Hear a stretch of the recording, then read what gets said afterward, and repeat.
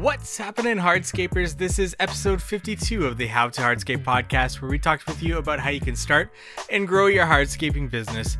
And today we're joined by Tyler Mattis, president of Reese Stone, and Ray Rodenberg of Unilock. We take this episode to discuss retaining walls and a lot of information in regards to constructing one, what needs to be considered, and a lot of valuable resources available to you from Reese Stone and Unilock, so you'll want to tune into this episode all the way to the end.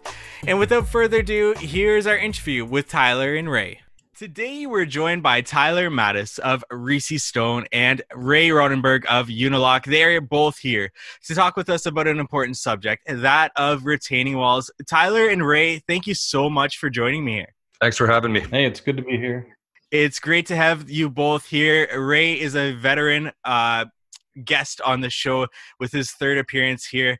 So our audience knows a lot about Ray, but Tyler, let's get started to learn a little bit more about yourself. Can you give our audience a little bit of a background about yourself in the industry? Yeah, sure. I'm Tyler Mattis. I'm the president of Reese Stone Retaining Wall Systems. I can't believe it, but I'm a 25-year veteran of the industry, which blows my mind. But I've been doing this for quite a while. And Reese Stone, if you're not familiar with the company, we're basically the inventor and the pioneer of the segmental retaining wall. It started out in the early, 1970s when the founders, Angelo and Tony, purchased their uncle's block plant in Gormley, Ontario. And they started manufacturing retaining wall products at that time. And then I think in the early 90s, they sold their manufacturing to Unilock and became just a retaining wall licensor. And about the mid 90s is when they hired me straight out of school, and the rest, I guess, as you can say, is history. Absolutely. So obviously there's quite a history there with Reese Stone. Can we talk a little bit more about that and say their introduction into the industry? What did that look like? What was that first product that was offered? Can you give us a little bit more of a background on that? Yeah. So the plant, the original plant made building blocks like cinder blocks and patio slabs and that sort of thing. And Angelo Reese was actually a civil engineer. And his brother Tony kind of handled more of the construction end of things. And they started out by taking basically what's a patio slab and putting a integral tongue and groove into it and stacking it up instead of laying it flat. And that was kind of the first product. It's called Pisa Stone, which is kind of like an iconic product in the industry. It's about 3 inches thick, about 2 feet long, and about a foot deep. And that was their first patented product. But it was mainly used to build like smaller landscape walls, planters, that kind of thing, maybe up to about 3 or 4 feet in height. It wasn't really until I think the early mid 80s that geogrid reinforcement started being used, and they could build the walls a little bit higher. But that's kind of how they got their humble start, and it took off like crazy. I think I look back at some of the old articles that were written about the Pisa Stone system as being sort of this revolution. At that time, people were just either dry stacking natural stone or using reinforced concrete walls for retaining walls. So it was really a different way of looking at things. And I think the Reese brothers were credited for sort of starting the SRW industry. So since that first Pisa wall, how have you seen this industry change, say, looking back at that point or from the point to which you entered Reese Stone? How have you seen this industry change over this time period? Yeah, so it's definitely undergone like dramatic changes over the last 2 or 3 decades. And I think the main thing is it's just become a lot more sophisticated. Like I know from an engineering point of view, I think when I first started, there was some pretty basic design methodologies and so on. Even I think a lot of contractors were kind of using general rules of thumb for how high they could go and so on. And that didn't always work out. But now, over the last 20 years or so, we've got proven, vetted design methodologies and construction best practices and so on. We've sort of taken what people considered to be a landscape wall, and without really much regulation, and kind of brought it into the stature where it should be, where it's a designated structure according to the building code, like any other structure, and it's taken kind of seriously that way. RISI Stone and Unilock together, we spent a lot of time working with government bodies and industry associations and so on, so that retaining walls were treated with the same kind of level of respect, I guess, as other structures. So, requiring proper engineered design, on-site inspection, and then obviously from the material side, stringent quality controls on the actual product themselves. We've also kind of developed some pretty sophisticated design programs and tools to analyze the walls, so that we're making sure people have safe solutions out there.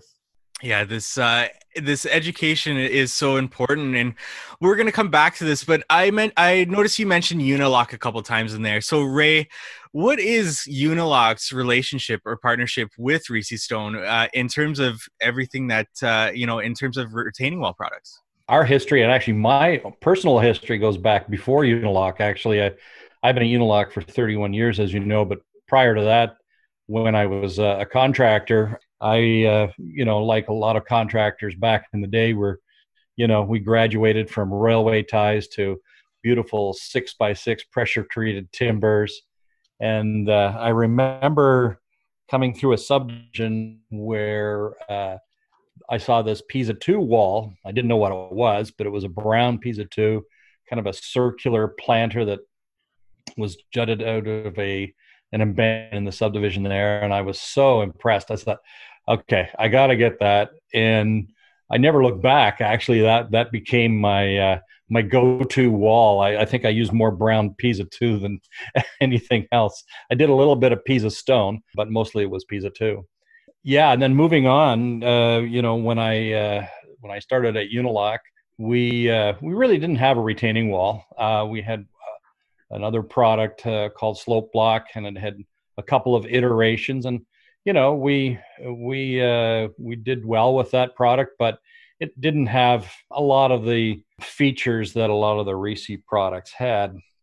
And when RISI Stone decided to go into just like licensing the product to manufacturers around the world, we were approached to buy their manufacturing facility in Gormley, and then from there it took off and grew, and it was a really good accompaniment to our other paving stone products. It was just a natural fit, and it's been a good relationship. And as the industry progressed, as just like Tyler was saying, the engineering, now we've gone to a level of sophistication with it. There was a day where a guy would say, "Oh, how high can you go with Pisa 2?" And we would just say 4 feet. But that was a you remember those days. Those were the scary days, And then he would build a 4 foot high retaining wall, and then park a Hummer right next to the edge at the top of it. So I think there's been certainly some industry growing pains that way. But what impresses us the most is that Stone has taken the high road, if you will, on the engineering, and has really led the industry in a lot of ways with retaining wall engineering. And so it's been a really good partnership. Absolutely. And you mentioned an interesting thing there, which is a great segue to my next question. In terms of engineering, Tyler, why is retaining wall engineering so important? Well, I think retaining walls, by their very nature, they're holding back thousands of pounds of pressure, and we have to do it safely. So a failure in one of these types of walls could be disastrous. That's why we take it so seriously. Like, we have walls holding up highways and high walls 20 feet high, next to schools and that sort of thing. So we really do make every effort to ensure all the elements have been designed properly, with a lot more strength than what's absolutely necessary, so that we don't have any issues. And it's not just the design. We've been really big advocates for getting proper inspection on the site. So, you've got really three aspects to this thing. The design itself has to be done really well. There's got to be really good inspection, and then there's got to be great construction practice. So the three of those things have to come together, and we've worked pretty hard to try to, obviously work on the design, but then the other side of things, I think, is the education component for even for the geotechnical engineers out there that are doing this inspection. We really try to make their job easier by giving them simple checklists and that sort of thing, so that things are done right. We've been very lucky in Ontario. We've never really had any major issues, and I think a big testament to that is the fact that we have a lot of different people working together to make sure these walls are designed and built properly. And Tyler, I also think that what is unique about Richie Stone is the variety of products that you have. That you can adapt to different situations and help you engineer them efficiently. Yeah, that's a great point. I think it's also like a testament to Unilock's commitment to providing their customers. People don't necessarily realize it. To have just one wall system is a huge expense. It costs a lot of money in molds and all that sort of thing. But Unilock, we've developed them, but Unilock has gone ahead and manufactures a very wide range of products, which makes our job easier as engineers, because we can look at a site and say, okay, we have a whole toolbox full of options here of what would best suit a particular condition and so on. So we've got products like DuraHold, for example, that's about 1,700 pounds a unit, and we've done some pretty amazing heavy duty engineering projects with that, right down to something like a Rivercrest product, which is a natural kind of flagstone looking wall for smaller walls and so on. So and everything in between. So it's been a great relationship that way too. Yeah, and speaking of which, with engineering, my introduction into this industry was from the supplier end, and just explaining to not only retail customers, but some people starting out in the contracting world, what goes into building a retaining wall is more than just the wall itself. There's so much engineering involved, and explaining to them, like showing them that the cost of materials are just going to skyrocket.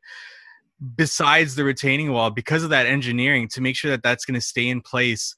A lot of people don't understand this, who are maybe not in the industry, which becomes more apparent as I became a contractor and explaining to customers then that, making sure that retaining wall is constructed properly is so important. So Tyler, what are the main factors that affect engineering in a retaining wall? What should we be looking for to decide what goes into building that retaining wall?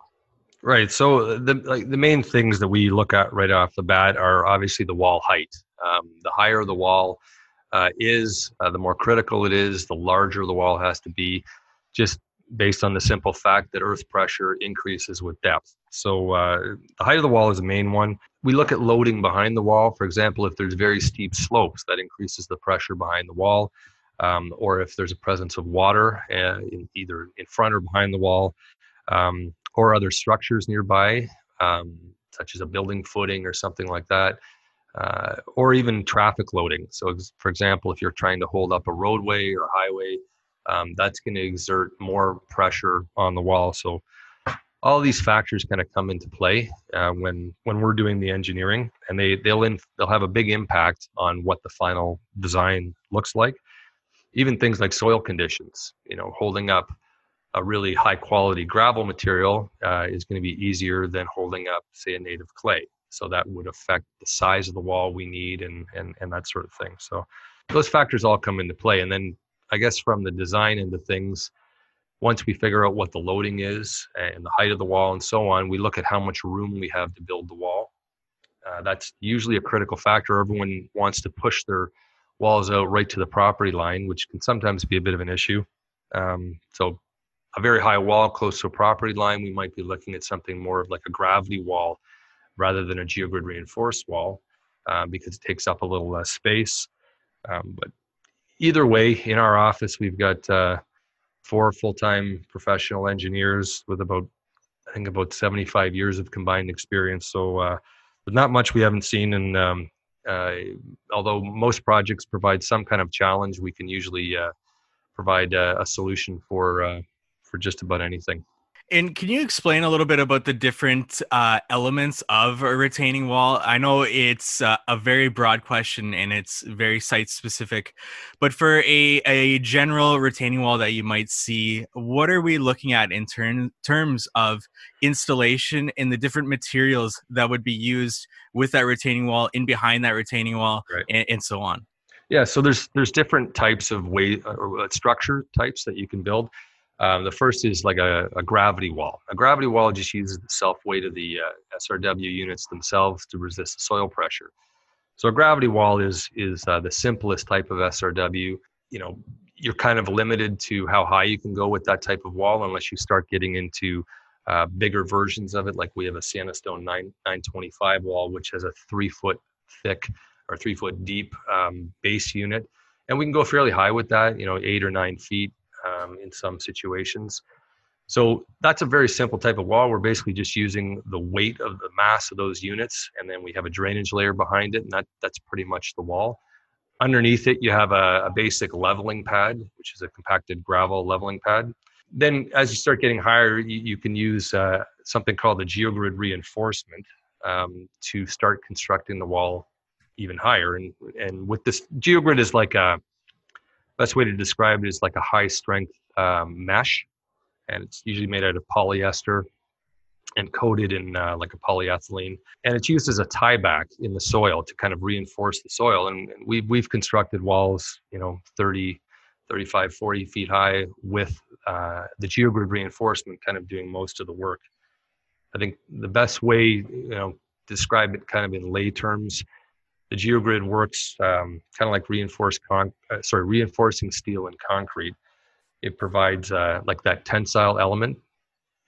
Compacted gravels and so on are very strong in compression, like pressing down on them, but they have no strength when you're trying to pull them apart.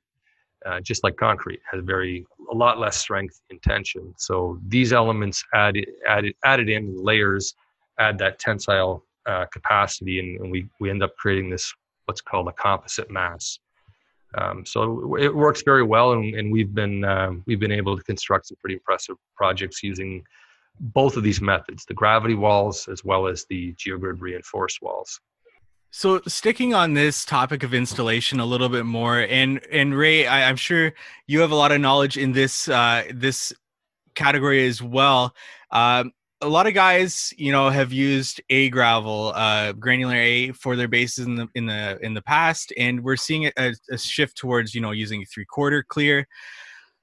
In terms of, say, an installation of the extending past the wall as well as extending in front of the wall for the base, and the placement of a drainage tube in behind the wall.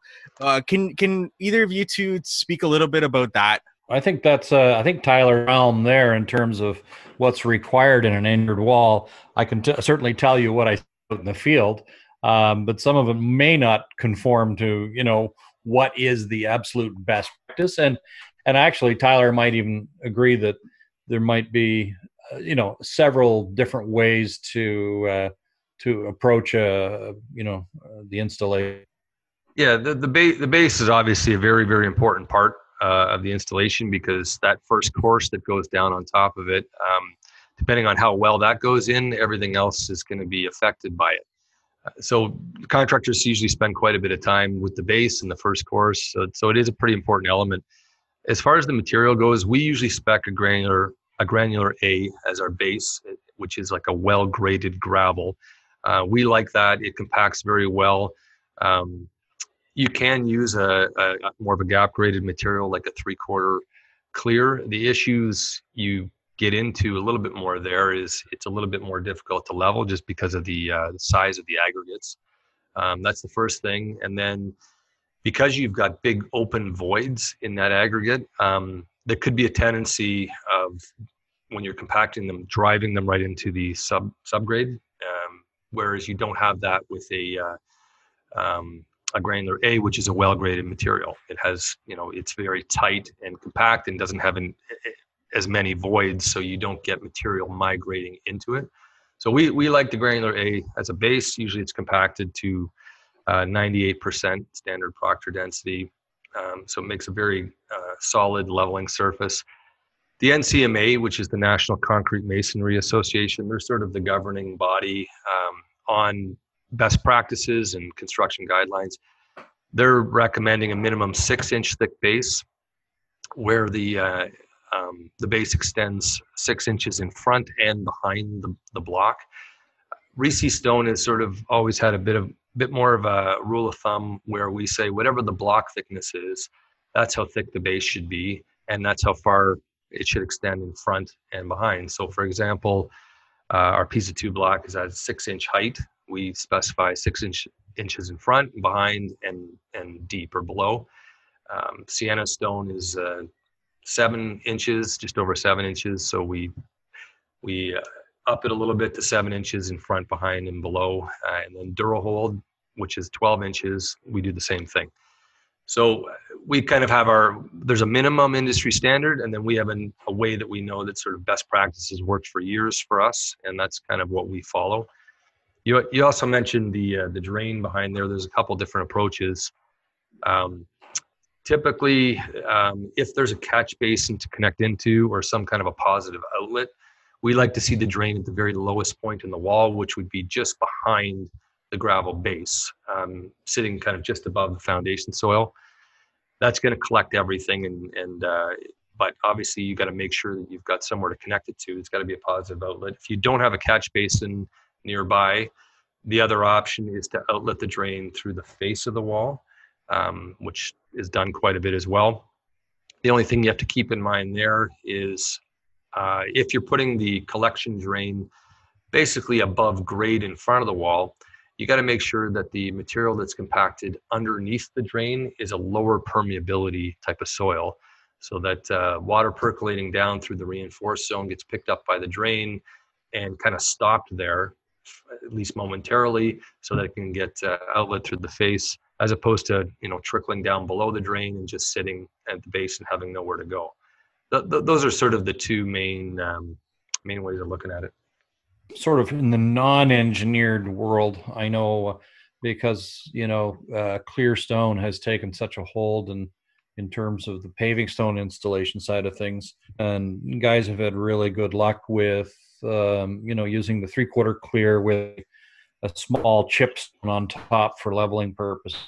Mm-hmm. And we manufacture now a product. It's a base unit we just call it universal base unit, and leveling those in is ideal, especially on these small residential jobs, where if you can get all these base units in, then when it comes time to do the placement of the wall blocks, you have a nice surface to work on regardless of the weather. So, but again, you've got to make sure that first, what did you call it, Tyler? Toe in. That toe in is how deep is it typically for a 3-foot wall? The embedment, or the amount actually buried, it's a minimum of 6 inches, or typically about 10% of the wall height. So, a 3-foot wall, like Ray referred to, you want about 6 inches of the wall buried. So if you've got a 6-inch base and 6 inches buried, your trench would be about 12 inches deep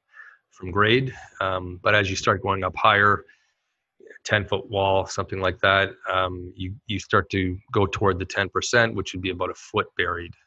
And we can kind of follow those guidelines in general until it starts getting a little more complicated with steep slopes in front of the wall and so on, which require you to bury even more of it. But that's another hour session. Yeah. So continue on here in behind the wall. Can you mentioned GeoGrid and what it is, and can you talk a little bit about how it's used in terms of behind the wall, what our drainage stone looks like, and as well as where does that GeoGrid I don't want to say typically because every wall is different, but typically go, and where does it extend to? Does it go ever past that drainage material in behind and into the native subsoil? No, it's the reinforced zone is the zone behind the wall that's it's always excavated out completely and then backfilled. So typically a geogrid, the length of a geogrid is about 60% to 70% of the wall height. So 10-foot high wall, you'd have 6 or 7 foot length of geogrid, which includes the block facing as well. So you'd have to excavate back that full 6 or 7 feet to be able to construct the wall. So it's a completely kind of composite mass that you create. You never anchor it back into that soil. When you talk about a drainage layer, we're very fortunate in this market in Ontario to have a lot of high quality free draining gravels. So we actually construct our entire reinforced zone with something like a granular B or another type of well-graded free draining gravel. I know down in the US, a lot of locations, they don't have the availability of those materials. So as a result, they have a bit of a different method of construction where you create a 12-inch or 18-inch drainage stone layer right behind the block. And then that's followed by some type of engineered fill material, which is still what they consider granular material, but it can be have a higher fine content. So it might be something that's native to the site that's used there. So basically it boils down to if you have more than 8% fine material, fine content, which is like your clays and silts in it, you need to add those drainage layers behind the wall, behind the facing, maybe even behind the reinforced zone to catch any water coming in there. So that's kind of like the general construction of the wall. The geogrid is typically vertically spaced at about 18 to 24 inch centers until you start getting to very high walls, and then the geogrid starts to get very tight in terms of the spacing, 12 inches, that sort of thing. So that's the general arrangement of the backfill and the geogrid. Perfect. And in terms of one final note on installation, as we build our wall up, how should our drainage layer in behind the wall be coming up with that wall? And should we be compacting it and so on? Can you speak a little bit about that? Yeah, so right behind the wall, like I mentioned, if you're doing a drainage layer, the drainage layer basically comes up with the block. So you don't want to stack any more than about two blocks, 3 blocks at the most before you start backfilling with your drainage layer. Or in the case of this market here, until you start backfilling with your pure gravel that's going to compose the entire reinforced zone. So that's how you kind of come up in terms of the construction of it. So you don't want to go much farther than that. Within about 3 feet or a meter behind the wall, the NCMA recommends you only use a walk-behind hand-operated compactor. This area here, you got to be a little bit careful. If you over-compact, you can start pushing the blocks out during construction. So that's why they kind of recommend only the walk-behind type of compaction equipment within 3 feet behind the wall. And then past that, you can go to the heavier stuff.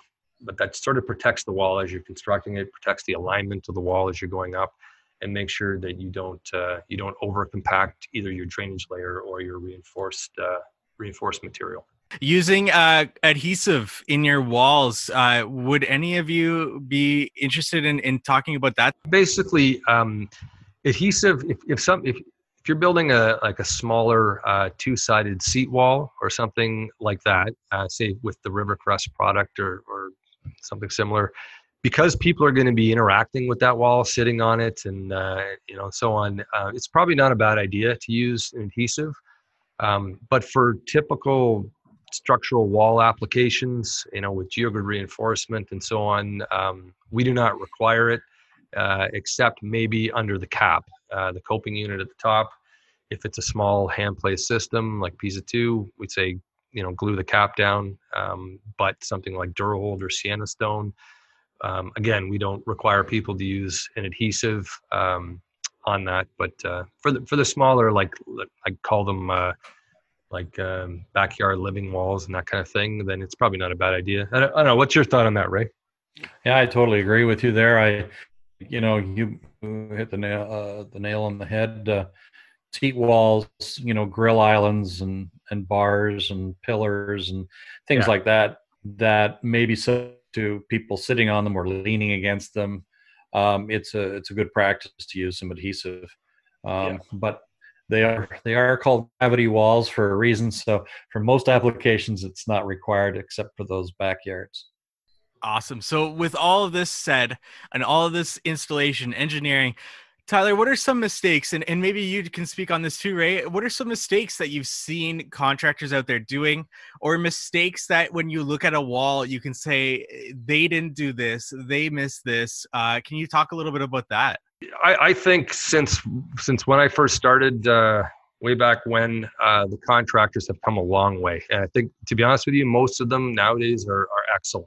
On occasion, I'll see the odd one. It's pretty rare, but I'll see the odd one taking GeoGrid and rolling it out along the length of the wall, as opposed to the way it should be done, which is cutting it to the specified lengths and running it perpendicular to the wall. So that's kind of one sort of rookie mistake that I've seen done before. But like I said, I think most contractors have come a long way. Back when I first started, like I said, there was guys sort of using rule of thumb and just stacking walls up without design or without drainage behind them, and those walls typically, had issues. But nowadays, I think most of them are pretty sophisticated. Unilock's done a lot of training. We've done a lot of training, and we create pretty extensive installation guides and so on. So most of the guys are up to speed, and luckily, we don't see a lot of those issues anymore.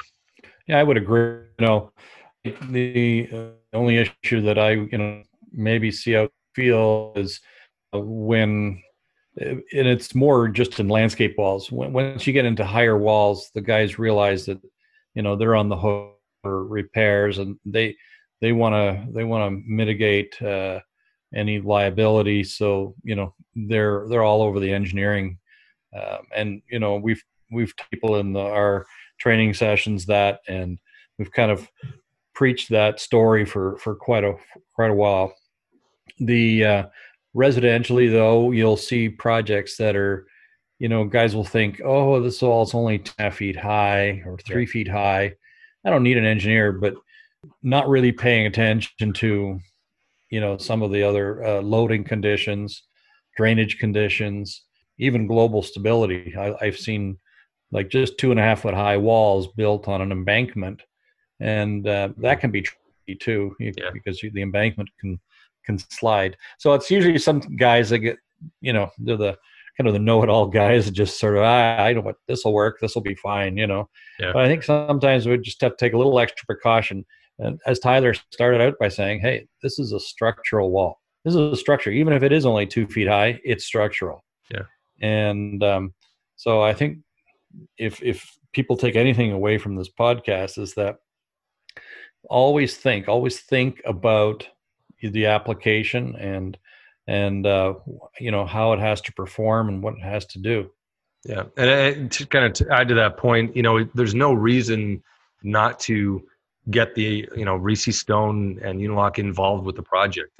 There's really no reason for it. We provide engineering design services here. In terms of the cost, it's nominal.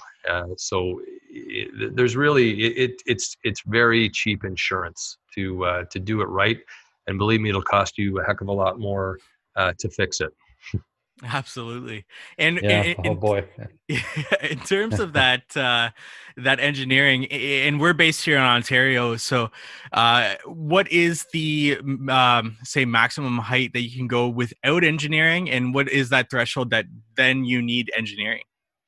The National Building Code requires an engineered seal design for walls 1 meter and over in height. There are some municipalities locally that actually require it for walls that are 0.6 meters over in height. So you kind of have to check with your local building department, but generally that's kind of where it sits. 0.6 to a meter in height. So that's, I think it's not for much our different American in the US. friends, that's about 2 feet, right? Right. Yeah. 2 to 3 feet. Yeah. Gotcha. And once again, we hear Unilock coming up in conversation with Reese Stone. Ray, what are some of the products that we will see manufactured under license from Reese Stone? Well, we've got quite a few. I'm not going to go into them because people can certainly go to our website, and 85 to 90% of the walls that we manufacture are all manufactured under license from Reese. But some of the famous ones, of course, are the Pisa and Pisa 2. We now have a Pisa Smooth up in Canada with a smooth face, as well as Sienna, which is a larger scale. Used to have a split face, and we also have a smooth face one now. Durahold has been sort of the industrial godfather of retaining walls.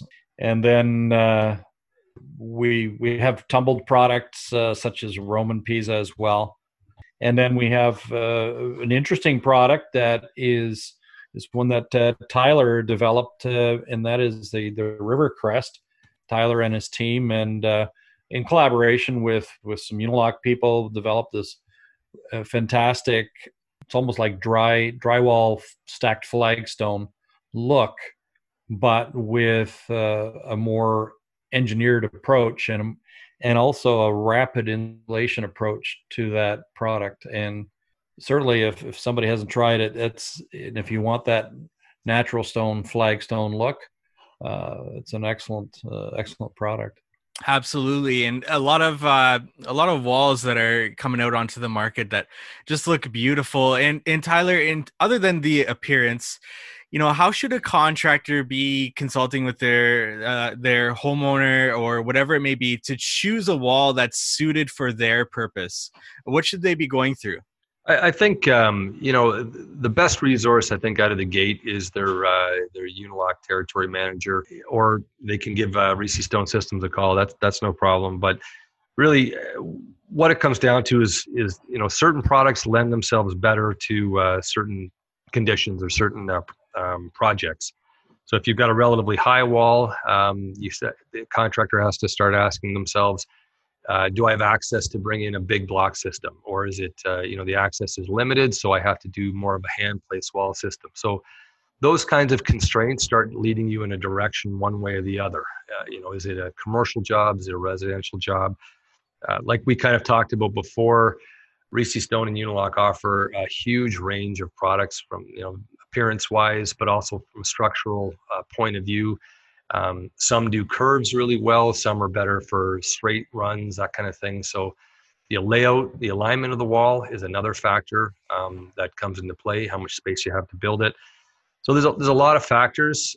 There's great resources on both the Reese Stone and the Unilock website. The Unilock territory managers are product experts.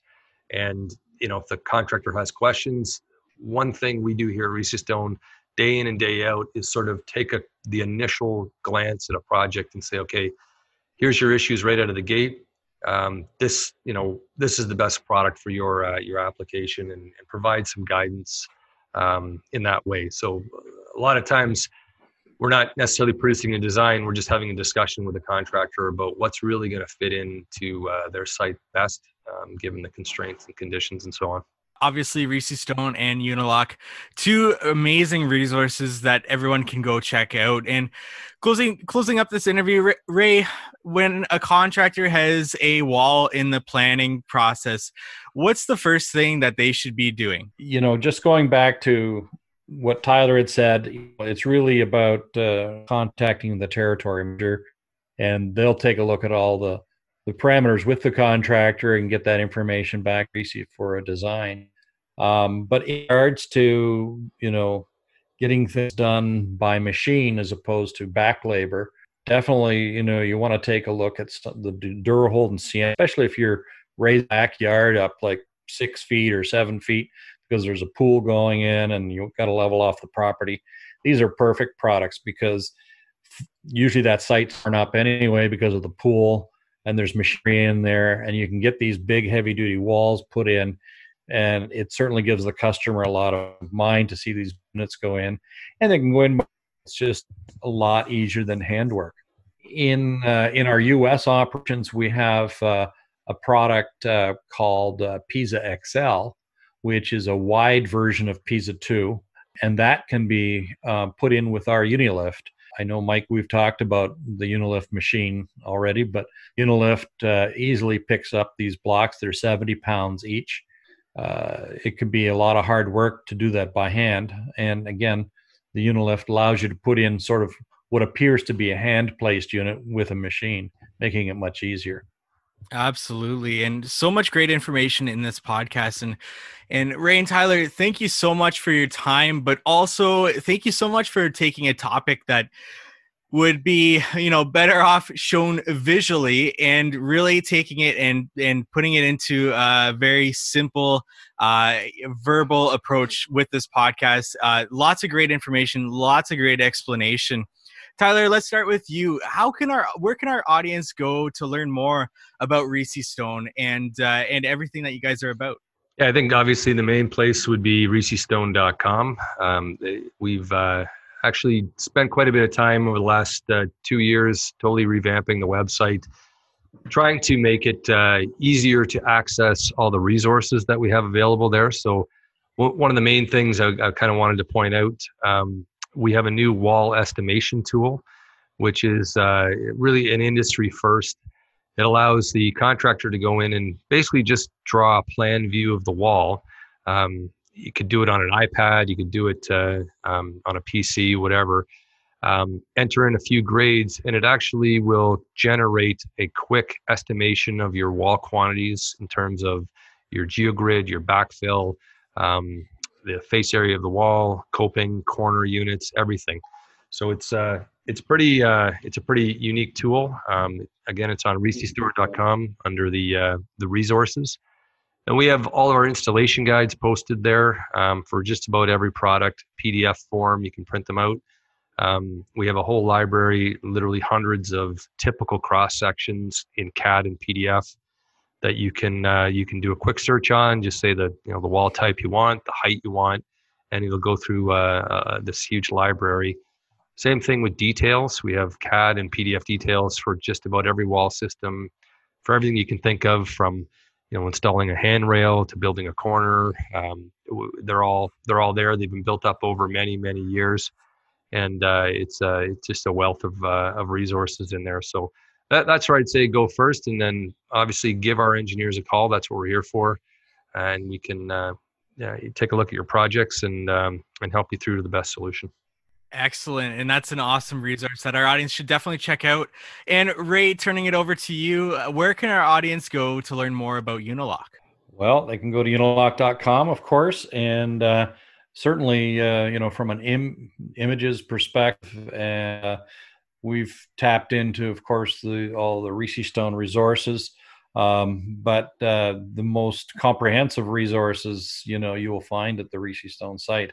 If a contractor is looking to learn more about the appearance and the project types, I would suggest even for them to hashtag any of do a search on Instagram and for the hashtags of any of the products. So hashtag Durahold, hashtag Pisa, hashtag Sienna Stone. Way they can see images and applications and projects, and this might even help them in their sales process. Thank you for listening to today's podcast episode. Visit us at howtohardscape.com for more information on this subject.